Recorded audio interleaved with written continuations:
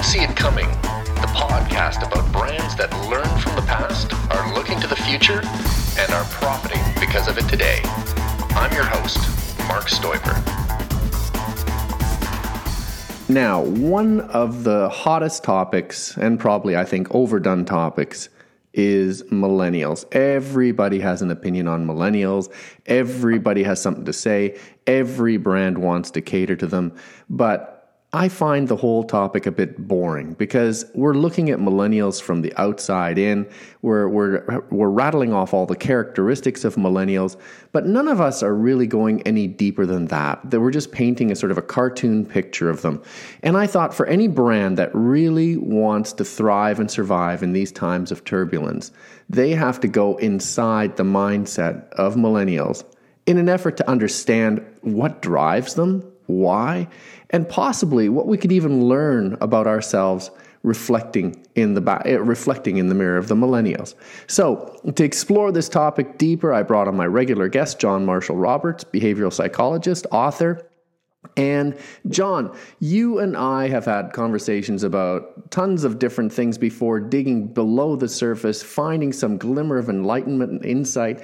And millennials, you've got a very, very strong idea on what happens below the surface. So talk to us, first of all, talk to us a little bit about how you came up with your ideas on how to dig deeper.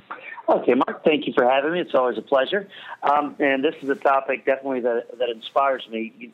You know, anyone who's been listening to some of our ongoing recent conversations, I've talked about this discovery I call the voice code.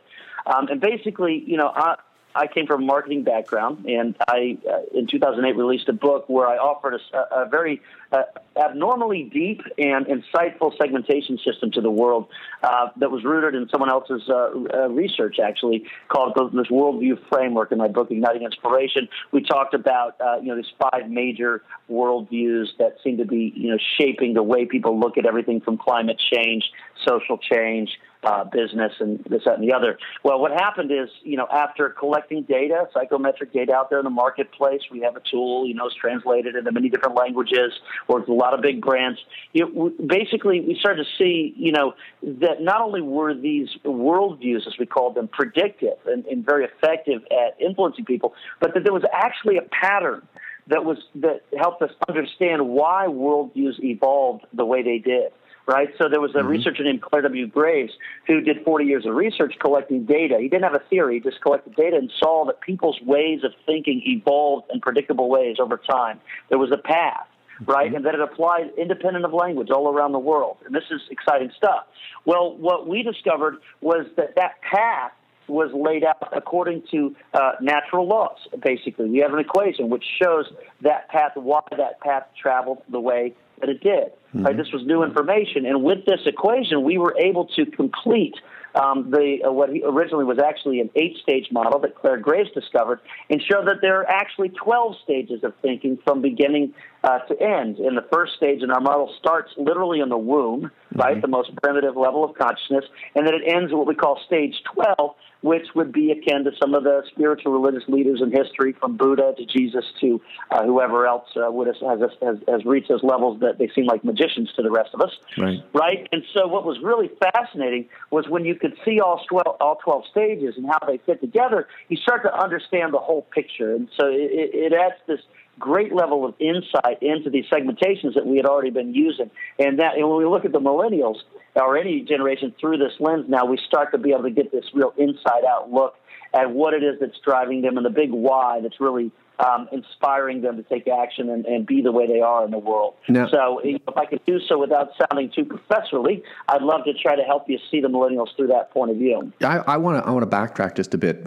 For folks who aren't familiar with John's methodology, it's something that I've used a lot in my own practice, and I always fall back on the piece that you just referred to, Claire Graves' research and the stages, and you outline those in your book, Igniting Inspiration.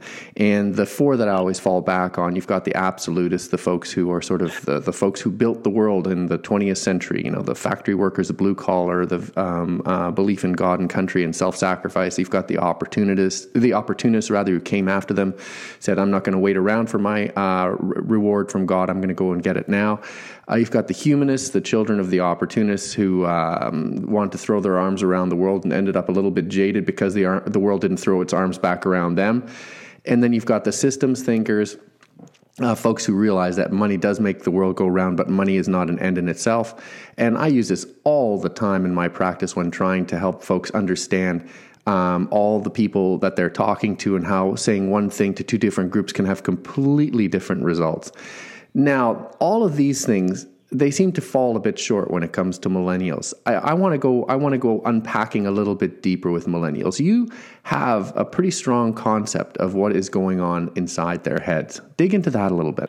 From my understanding and based on the data, the millennials are really the first generation that's centered on what we call phase 2 of this 12-stage developmental process. Basically, what we found is that there's 6 worldviews, basically climbing up a mountain. It's a survival-based mindset, and it ends with what you call the opportunist, which I'm calling the achiever. Right. You know, and in an earlier talk, we talked about Donald Trump as kind of being maybe not the most positive always, but an example of that achiever mindset, you know, looking at life as a game that you either win or lose, right? Right. And you know, that he's sort of that, according to our research, is kind of the last worldview on what we call phase 1, right? And there's nothing wrong with any of these worldviews. It's just a process. As I understand it, this is all really just a process that we're all moving through at our own speed, and we're all moving through in concert, you know, so all of our actions, wherever we are on this quote mountain that I'm talking about, this process, we're influencing and interacting with everyone else on the whole mountain. So no better or worse here. It's just a process. Now, what's interesting, though, and what we want to get, which we didn't get in my first book because we didn't have the voice coach, is that once we reach achiever status, once we get there and we work through those lessons, we begin to ask, you know, is that all there is? And then there's this sort of crisis where we begin to doubt a lot of what we learned growing up. That's when we sort of shift into what I call phase 2. And to use that mountain graphic, it's like we start now going down the mountain that we just climbed, unlearning a lot of limiting beliefs that were taught into us growing up. And this is when we begin to start to satisfy those self-actualization needs that Maslow talked about, right? What's actually happening is that we're entering a new phase where there's 6 stages of unlearning, right, where we begin to shift from a life where we're living based on beliefs taught to us, and we start to live from the inside out based on knowing, right? Instinctual inner knowing, regardless of what everyone else believes. So to understand the millennials, we need to understand they're the first generation that is really just squarely centering on phase 2, which is like an emerging level of human thinking, right? It's a new way of thinking where they're thinking from the inside out. What the millennials are doing, in my opinion, is they're seeking to become self-authored. They're reframing a principle that's critical to this whole process that we call authority. Under this framework, there are 3 principles that guide all human behavior. It's pretty simple: authority, resonance, and trust. And authority is about the power to create through choice. When we're in phase 1, which we all have to pass through, we tend to respect what the authorities tell us and try to author our lives within the constraints of that belief reality that was taught to us by the authorities of our youth, right? The millennials may seem like impossible to deal with. They don't want to do a 9-to-5 job and all this other stuff. What's really going on here, the reason for that is that their evolutionary challenge is to become self-authored, to operate based on an inner authority frame, to frame the power to create or choose as internal rather than external. What this means is that they can't be bribed or persuaded or forced or coerced into going along with the belief reality that their parents and that the world handed to them. They are here to make a difference following their inner knowing, or what I call their voice. And whether they're good at that is another question. But if we look at this generation through this lens, we begin to understand that even their, you know, the things some might judge them for, calling them, you know, selfish and lazy, undisciplined, or flaky, or whatever. What's really going on here from our perspective is that they are doing their best to embody this new mindset in a world that hasn't given them a lot of proof of concept in terms of growing up. You know, it's really taught them to think the opposite of how they were designed to think. So there's a friction here between the generations that came before and between, the imperatives of their generation. And I think that a lot of the challenges here are them learning to kind of overcome that gap, to sort of embody a new type of leadership, which, by the way, has always existed. You know, all great visionary minds have learned to think from this inner, inside-out mindset. What has never happened, to my understanding, is that a whole generation has been challenged with doing that. Now, and that's where we are today. Is this something that's unique to the millennials, or is this something you just go, they're young, they need to find their way, sow their oats, push against the authority, and then they're going to settle down and become exactly like us? Or do you think they're going to be fundamentally different? Well, I think that's another interesting thing. We all pass through these stages, but in prior eras, there was such a gravity, like a cultural center of gravity that was still on what we call phase one. So while we all might have been aspirational when we were young and really wanted to embrace a lot of these, phase two ideas, follow your voice, follow your heart, at the end of the day, it wasn't the technology and the way things were going. The rate of change wasn't as quick, and a lot of us got pulled back onto phase one, even though we wanted. Yeah, we all became our dad, right? After a while, we sowed our wild oats and we pushed against our dad. We didn't want to be our dad, and then suddenly we became our dad.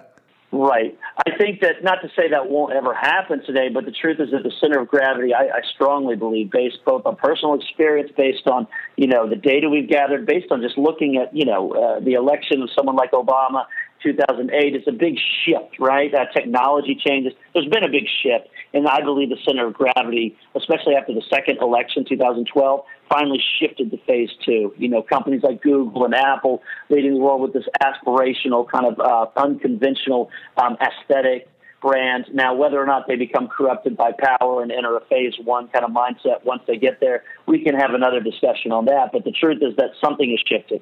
And I feel strongly that as part of just the evolution of mankind as a whole, what's happened is that, there's no going back. The millennials are really kind of out here, and they've got to kind of find their inner voice to kind of lead us to understand this inside out world and kind of embrace it. If you look at the economy, who's really been leading what I call the creative economy, that's really been, Tom's Shoes and all these different aspirational brands, these massive niches, very, very, very phase two, very inside out, right? And I think the rest of right now there's just an awkwardness because a lot of people who are raised to be successful in a phase one world are being challenged to let go of old beliefs and get with the times.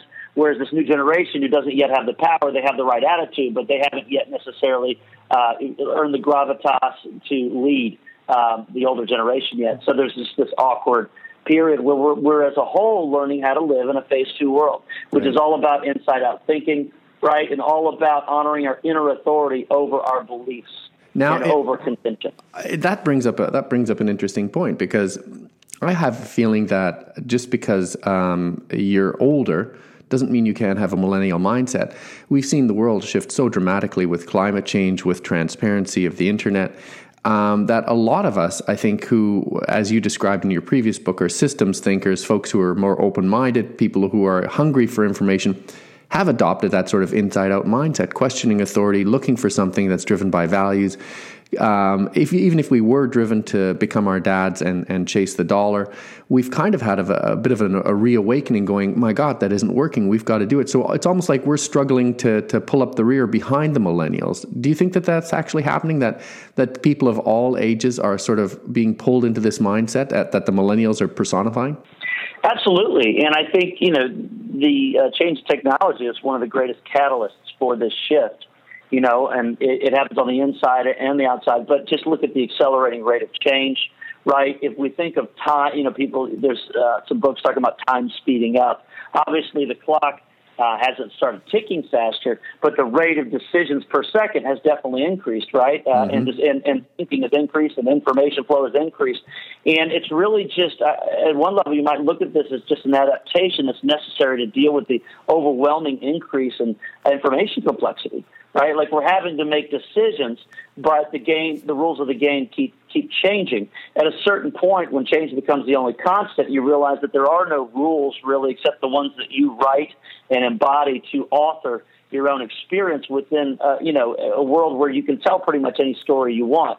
Anyone can find evidence to tell the story that they want, but the story that they tell isn't necessarily the one that's going to make them happy. Meaning, we're being challenged to author a story that makes us happy in a world of infinite complexity, and we can no longer rely on the opinions of external authorities to do that, right? Because you can find just people having opposite points of view with Harvard degrees or whatever, to where people are going, well, what is true?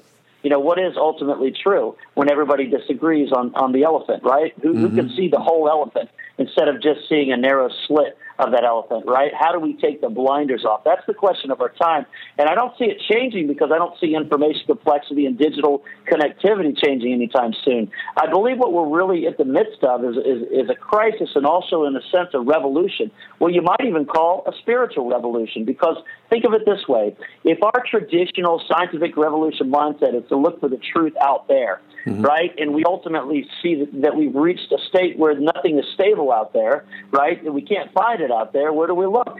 Well, we ultimately have to look within ourselves, in our hearts, ultimately, to find out what's true for us, and stop worrying about what other people think and really just own our weird and set forward in a spirit of contribution and hope it works out. Now, that actually is the only way that, in my understanding, great minds have ever changed the world. So really what I think is happening here is that we're all being forced to catch up with a lot of those outliers of human history at once as a generation, right? Yeah. All of us. And I think that the millennials are just the generation who's kind of caught in the crosshairs of that shift. But in order to survive, we're all being challenged to think like them.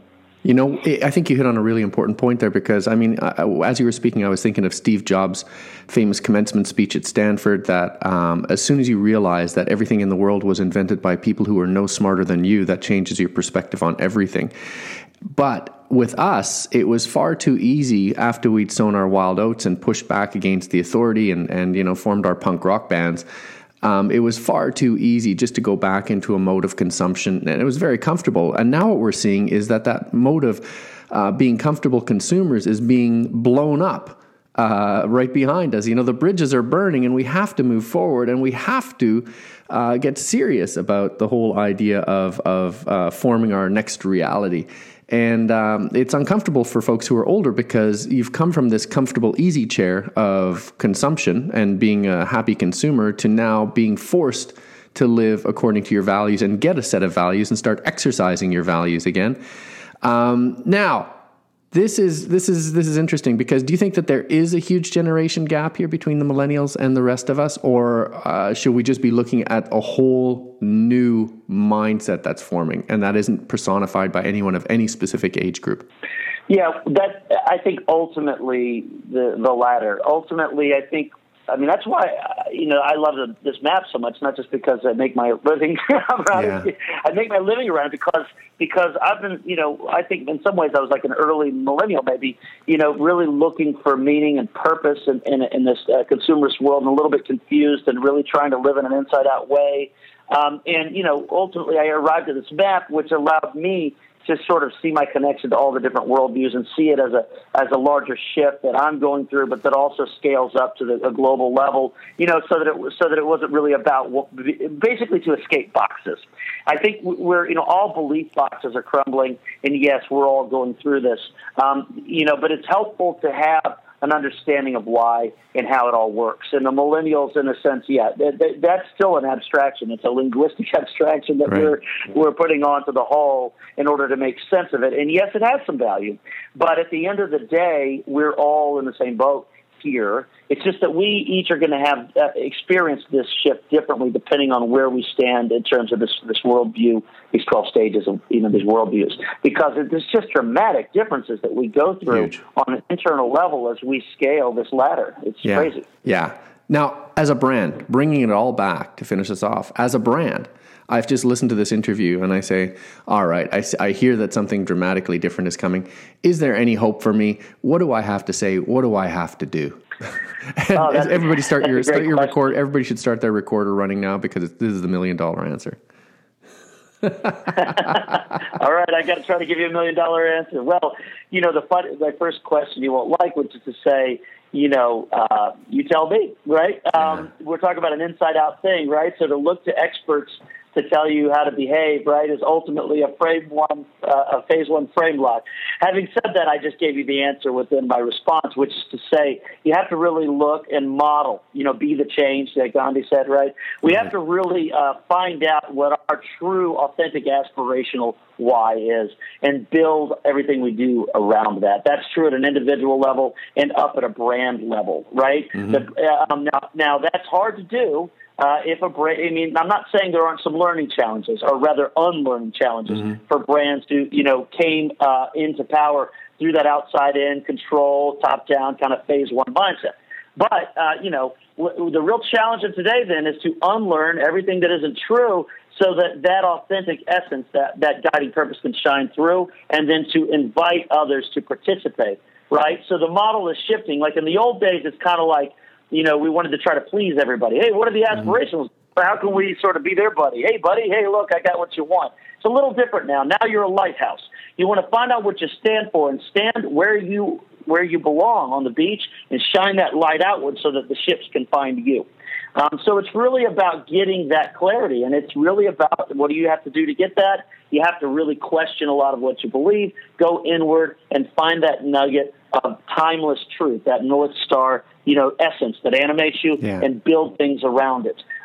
Is this going to be easy? No. What is easy? But what's really the hardest thing to do is to be the dinosaur who's dying. You know what I mean? When the world's moving forward. I think anyone who neglects the advice I'm giving is in for a lot of challenges until they finally, get the fact that there's no other way. I think we really, I hate to be, I don't want to be alarmist, but we really need to get with the fact that, the operating system of our culture has changed, and it's changed quickly.